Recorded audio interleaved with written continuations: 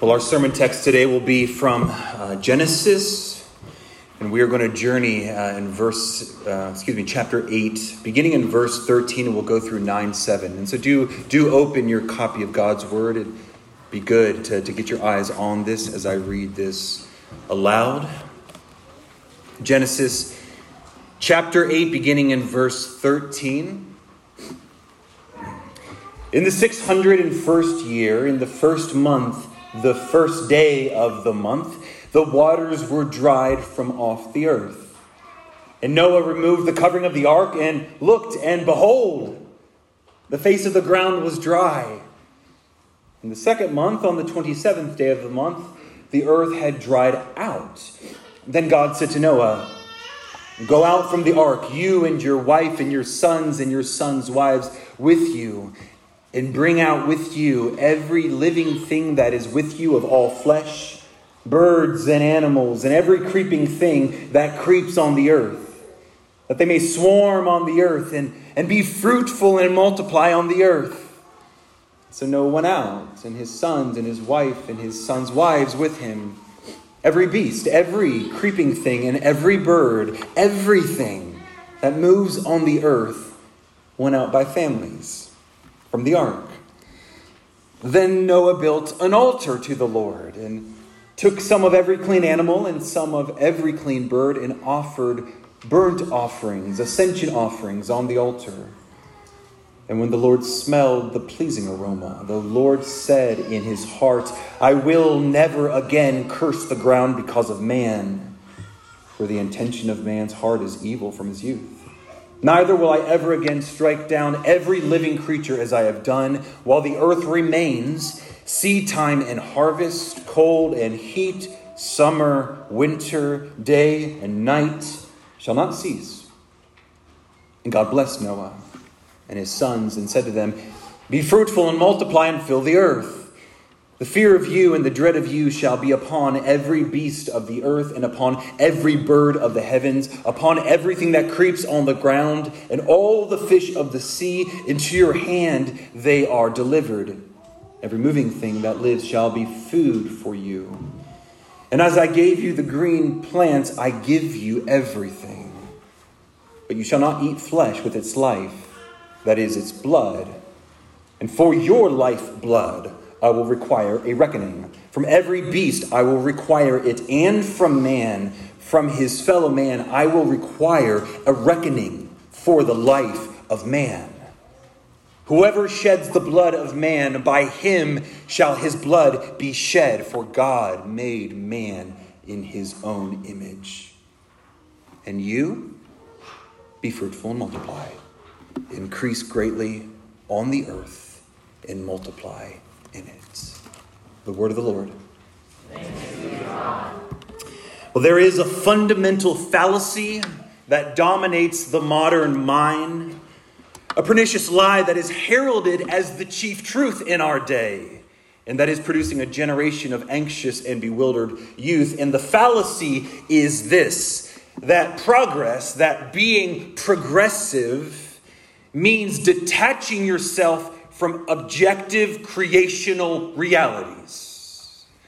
Rather, being truly progressive means expressing and celebrating every subjective impulse that may bubble up at any moment. No matter how bizarre or bent or destructive the impulse is, no matter, if you want to be progressive, you express it and then you demand celebration of it. And though that word is used often and everywhere, the one question that is rarely asked about it is, well, then what then is the end game? What are we aiming at, and when do we know when we've arrived there? Because the very word progress presupposes a clear goal that one is getting nearer to now. So unhindered, unquestioned self-expression cannot be progress by definition, because no goal was ever stated in the first place. Therefore, true progress cannot come through diving headlong into a chaotic abyss of subjectivity by definition. True progress, rather, must mean making purposed, determined, observable strides towards what is true and what is good and what is beautiful, objectively, based on a standard outside of yourself. Based on, of course, what God has said at creation. Chesterton captures this modern fallacy of progress well. He had no time for it. He wrote often of it, and many pithy ways he expressed it, and this is one of those. He said, progress should mean that we are always changing the world to fit the vision. Instead, we're always changing the vision.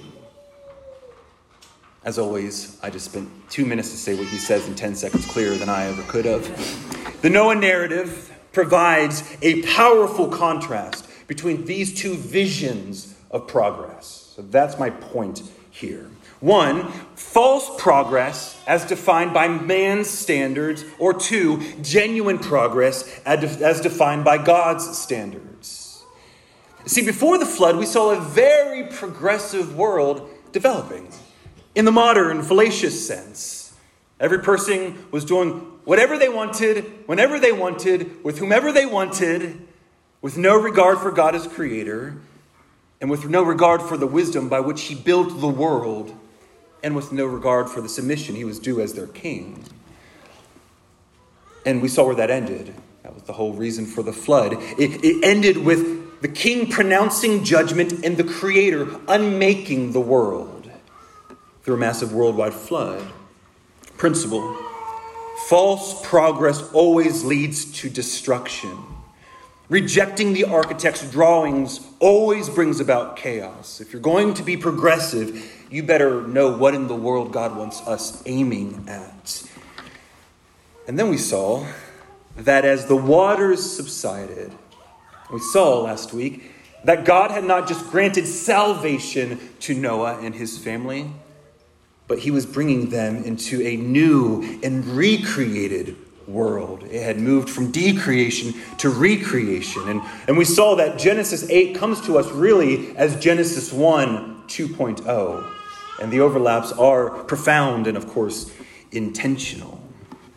And today we're going to get a look into how God defines what a progressive humanity looks like. What does it look like for mankind to grow up a little bit, to mature? Because with this being a new creation, what we're going to see today is God giving some new declarations about the world that Noah is stepping into. But it's important for us to notice that these aren't just Noah specific. Noah as the new covenant head of God's people and the only humans alive now, they are words and their declarations that the Lord is now giving to humanity in general as a new level of dignity and maturity starts to arise. And there are at least 4 ways that I see this playing out in the text today. These are the themes that we're going to consider. Namely, altar, dominion, diet, and dignity. Altar, dominion, diet, and dignity. Of course, there's always more, but this is what we'll consider. So with that, let's turn back to the text. These themes really start to emerge in verse 20. And so I'm just going to make a few comments on verses 13 through 19 of chapter 8 to kind of get us moving. And as we began the text, we are immediately struck by this beautiful picture of Noah removing the ark's covering for the first time after the flood. They've been in there almost a year at this point, and he removes the covering for the first time and sees the new heavens and the new creation for the first time. Verse 13, in the 601st year, in the first month, the first day of the month. And so this is New Year's Day, not accidentally so. This is the first day of a new year and a new world. Continuing, and the waters were dried off the earth, and Noah removed the covering of the ark and looked in. Behold, the face of the ground was dry.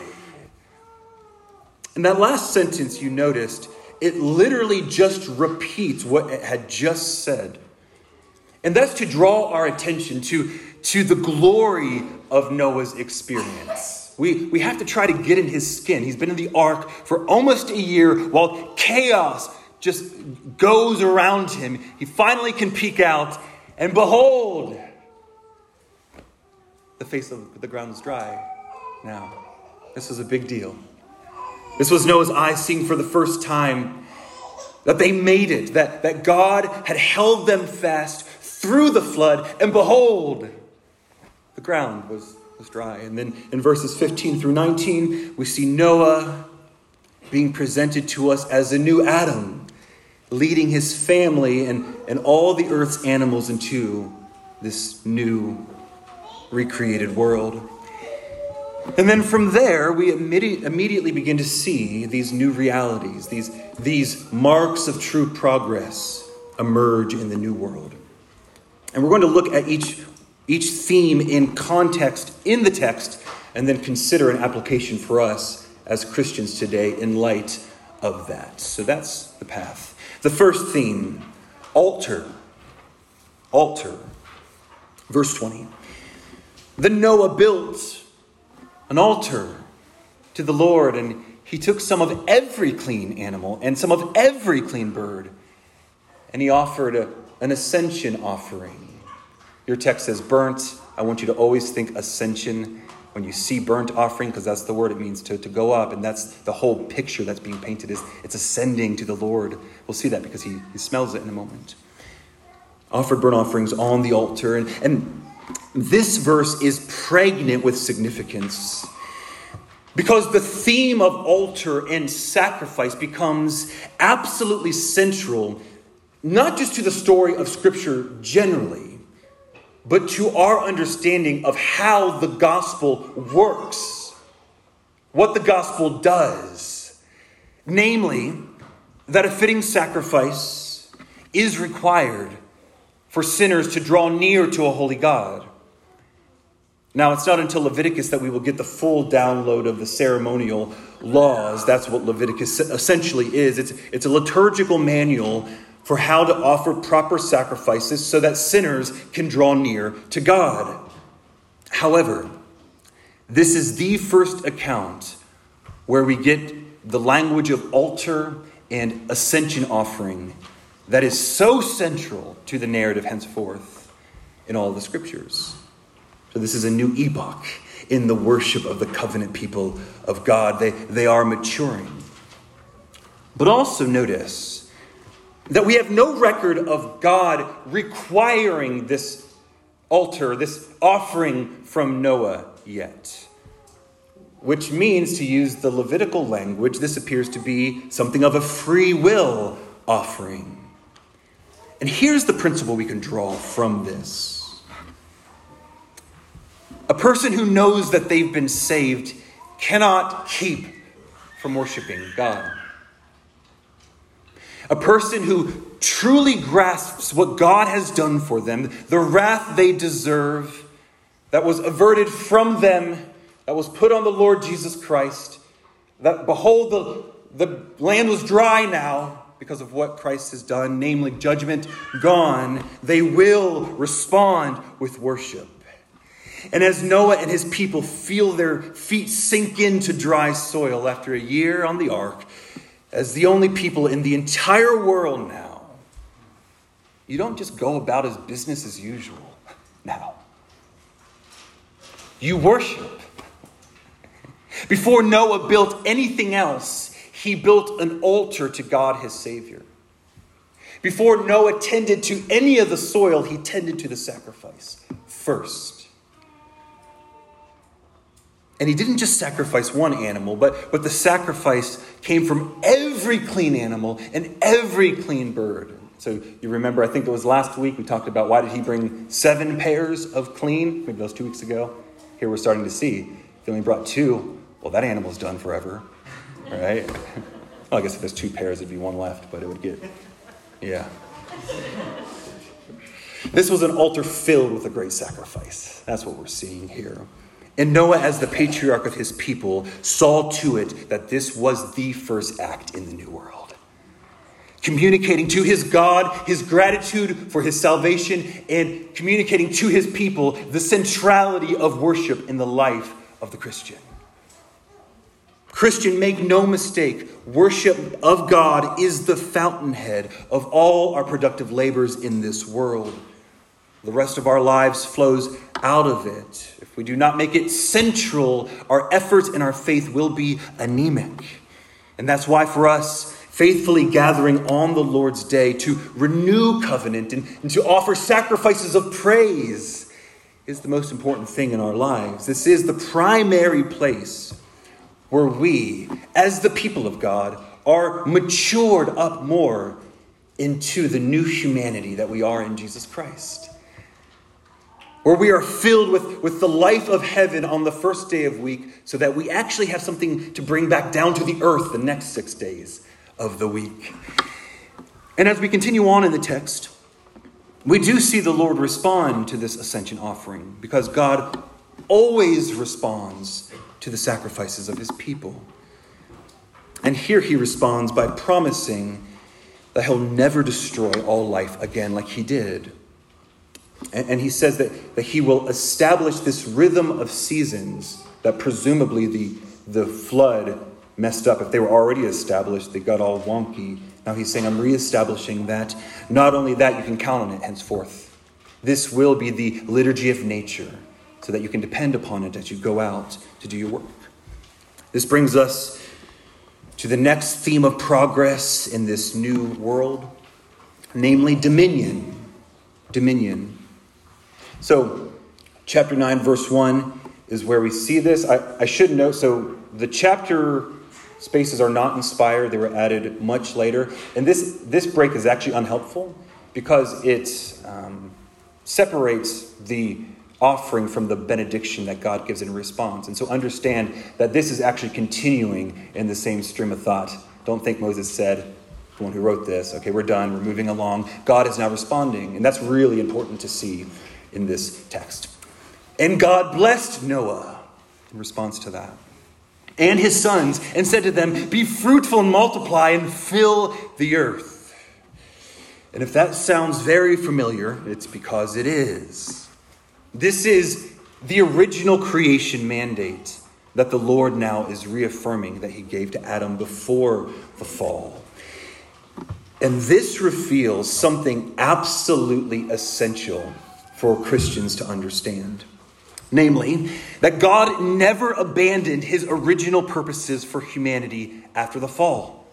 Of fruitful multiplication, of subduing the earth and taking dominion over it to the glory of God. He didn't just scrap the dominion mandate afterwards and said, well, that's a bummer that didn't work out. Now it's just to save humanity from hell endeavor. That's a very important part of it, I should add. Absolutely, we need that. Judgment is real. But Christ saves us into something. Christ didn't just save us from something. Christ saves us into something, namely the kingdom of God, which we are citizens in right now. And we are tasked with, through the Spirit, fulfilling the dominion mandate, to subdue and to cultivate and to multiply and produce and to beautify our corner of the kingdom to the glory of God. We must not rend the Great Commission from the creation mandate. They are intricately connected. And evangelizing those around us is part of the project, clearly. And we're proclaiming the good news to them, the good news of the kingdom of God, that they can get into now and contribute to now by bending the knee to the King, Jesus Christ, and by being reborn through the Holy Spirit. And when this happens, when someone is converted, they're now empowered by the Spirit to genuinely contribute to fulfill the cultural mandate. So Christian, your earthly plow now has eternal consequences. Your work on your keyboard is being leveraged for productive work in the kingdom that will last forever. This is why Revelation 21 speaks of the kings of the earth bringing their glory into the New Jerusalem. The New Jerusalem is the church. and people get saved into the church and then contribute their glory, now sanctified and empowered by the Spirit, to spread the reign of Christ Jesus all throughout the world. And this is a huge and glorious gospel. And this post-flood restatement of that mandate helps us see this. Because remember, that was given before the fall. And here the Lord says it again. In fact, he puts a highlighter on it because he repeats it in verse 7 again. However, in the text, we see that the Lord doesn't just restate the dominion mandate or the cultural mandate. Because mankind is maturing in this new world, still fallen, he adds something to it. Verse 2 of 9, the fear of you and the dread of you shall be upon every beast of the earth and upon every bird of the heavens, upon everything that creeps on the ground, and all the fish of the sea. Into your hand they are delivered. And the fact that he even needs to say this suggests that perhaps it was a quite frightful reality before the fall, because this implies the animals didn't know that they were subject to man yet. And there was no fear or dread of man. At least you can imply that from that. But now the Lord is bestowing a gravitas upon man, where the irrational creatures know instinctively that man is in charge and that man is the king's vice-regent on earth. And there will be an instinctive fear. So when we consider this, it turns out to be a very important part of the dominion mandate. When those wild deers sprint off when you draw near to them, though it seems like it'd be fun to get closer to them and pet them, that's actually God's grace upon us, keeping animals at bay so that we can actually construct civilizations without being in terror all the time. This is our reality, so we don't even think about it. But there's a reason that Jaws and Tremors and Jurassic Park is a terrible reality. It's because in those movies, that fear is gone of man. And so this is actually a real grace, something very essential to the work that we have to do. Number 3, diet. Okay, so we see the first two themes, altar, dominion, now diet. So not only will the animals have an instinctual fear towards humans, but now verse 3, every moving thing that lives shall be food for you. And as I gave you the green plants, I give you everything. And all God's people said, thanks be to God. Yes. Something, right? So before the fall, the man and the woman didn't eat meat because there was no death yet in the world. Death came through sin. Yet even after the fall, it appears that animals were still apparently off limits. But now God is giving humanity permission to enjoy the meat of animals. And interestingly, this new freedom is not just an arbitrary addition, as if the Lord is saying, fine, you can eat the steaks now, which is awesome in its own right. For sure, that is a huge thing. But it also, and you'll have to follow me closely here, it also connects in a significant way to the first two themes we've already hit on. Now, it's pretty obvious how it maps on to the cultural mandate, the dominion mandate, because this opens up new and exciting avenues by which man can provide for his people. You don't have to get so much lettuce, you can now get a bison.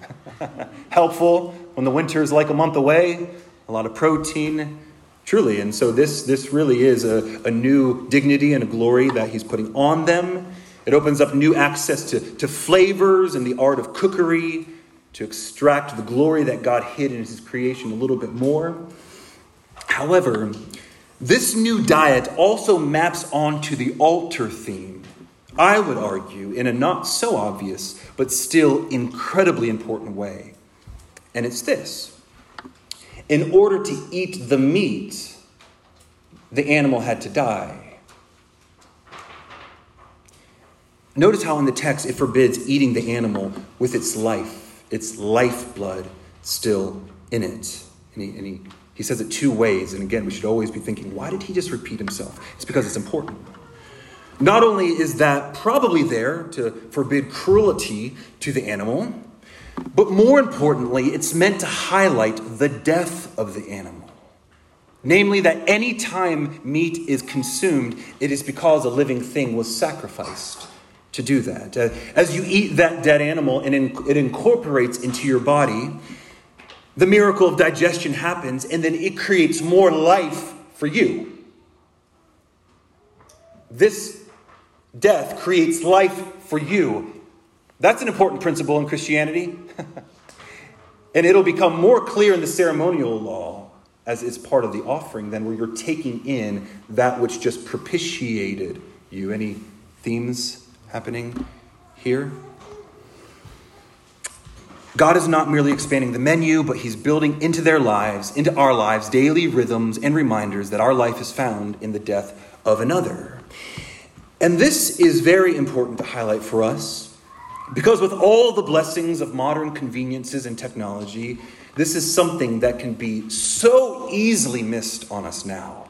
Namely, whenever we eat meat, something died so that we could have that meal. We rarely, I would imagine, open our Chick-fil-A bag with a moment of sober remembrance for the chicken that gave its life for that. But you probably would if you had raised the chicken and you had been getting eggs from it for a couple months, and then you slit its throat and then let all the blood run out. You think that would be a different experience at all? Tingles, I'm looking in your direction. I hear there's a Goldberry's Guild on this theme. I'm not even lying. I think that's going to happen. And that would be not just a novel thing, a profound thing for us to understand. When it was your own hands that took the life, it's a profoundly different experience than when it happened 100 miles away in a nameless and windowless factory and was handed out the window to you, perfectly fried in a prepackaged box, and your only real thought is whether the barbecue sauce made it as well, not the reality that a death made this meal possible. Now, of course, I do not mean we should brood, no pun intended, over Chick-fil-A or any meal in an overly morbid and introspective way. That's not my point. But I do think there is a healthy sobriety and a deeper gratitude that comes when we realize the reason I have this meal is because the lifeblood left this animal, and their death is now incorporating into my life.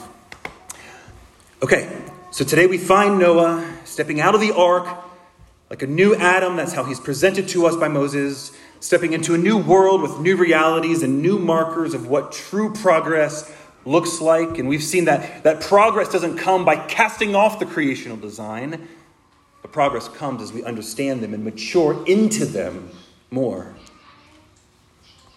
We've seen it through the themes of altar, dominion, diet, and lastly, through dignity, namely human dignity.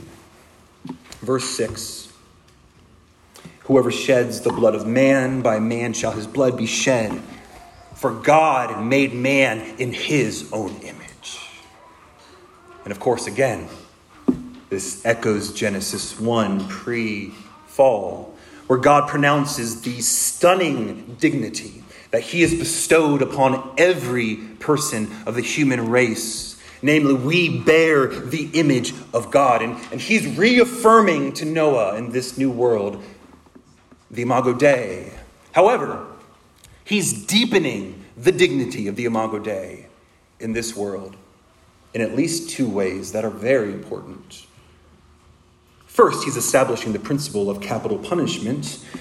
From now on, anyone who murders another human brings upon themselves a death sentence spoken by God, because it is the highest outrage possible to kill one who bears the divine image. And to this day, this verse is the grounds for why the death sentence still remains lawful, though obviously so needs to be dealt with care in a fallen world. That's why it is such a blessing, as easy it is to take pot shots at our legal system. In the history of humanity, nobody has known a justice system like ours, so we praise God for that. But this is grounded in a creational reality. Indeed, the Apostle Paul acknowledges the death sentence still remains intact after Christ's resurrection. In Romans 13:4, when he says, speaking of Christians being in subjection to lawful governing authorities, he says, if you do wrong, be afraid, for he does not bear the sword in vain. Just so you know, Rome didn't give spankings with swords. This is a new dignity, a new protection for humans that is established by God in a new world. However, there's another way that this verse shows a maturity in the role that the Imago Dei now plays in the world. Namely, that God now actually, for the first time, bestows this authority, that is his alone. He bestows it of executing divine judgment to man. He says, by man shall his blood be shed. Or if we just continue reading in that Romans text, this is what comes next. For he is the servant of God, an avenger who carries out God's wrath on the wrongdoer. And this is new. This is an important upgrade for humanity. Up until this point, we did not have this authority. Cain did not receive a death sentence. Lamech, after he boasted, I have killed a man for wounding me, had no fear of the consequence of that in the immediate. And so we saw how the world ended up when there was no law established for restraining evil. In fact, you see this in our day. The cities that are most out of control, not surprisingly at all, are the ones that have stopped enforcing the law. But now God is doing something. And he's bestowing the Imago Dei on us that was already there. He's not bestowing the Imago Dei on us, but he's bestowing more dignity and more authority. That really is a true mercy for keeping order in a fallen world. However, and with this we close, even as we see this, and we see the true significance of all these things, all these themes that we've seen, all the way that humanity is maturing, that there is one line that still haunts this opening act in the new world. I didn't miss it, just so you know.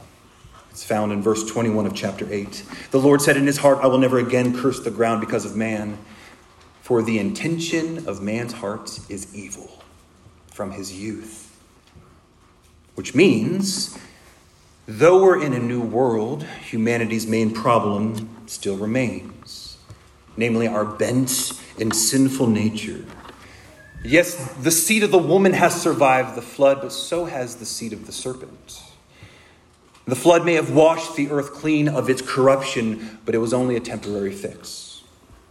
In fact, in just a few weeks, we'll see how quickly sin rears its head again in the Noah story with the situation with Ham.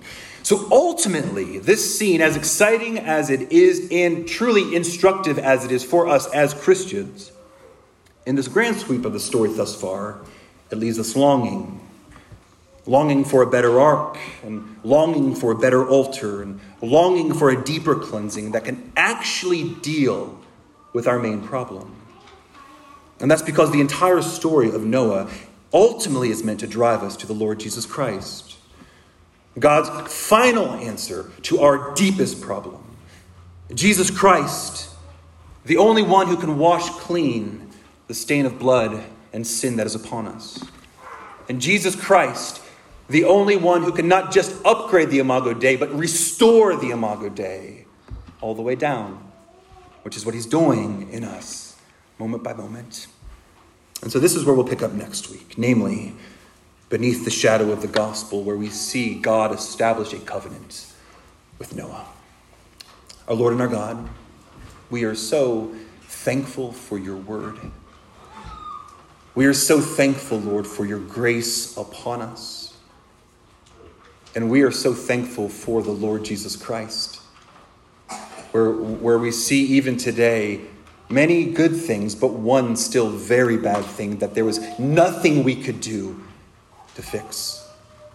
We would have been with no hope in the world, with a tsunami coming our way, were it not for the cross of our Lord Jesus Christ. And so we glory in the cross. And I ask, Lord, for those who the gospel has grown dim, Holy Spirit, that you would fan it into a brighter flame, and they would stand amazed at what you have done for us through the person and the work of our Lord Jesus Christ. And now we'll pray the way he taught us to pray.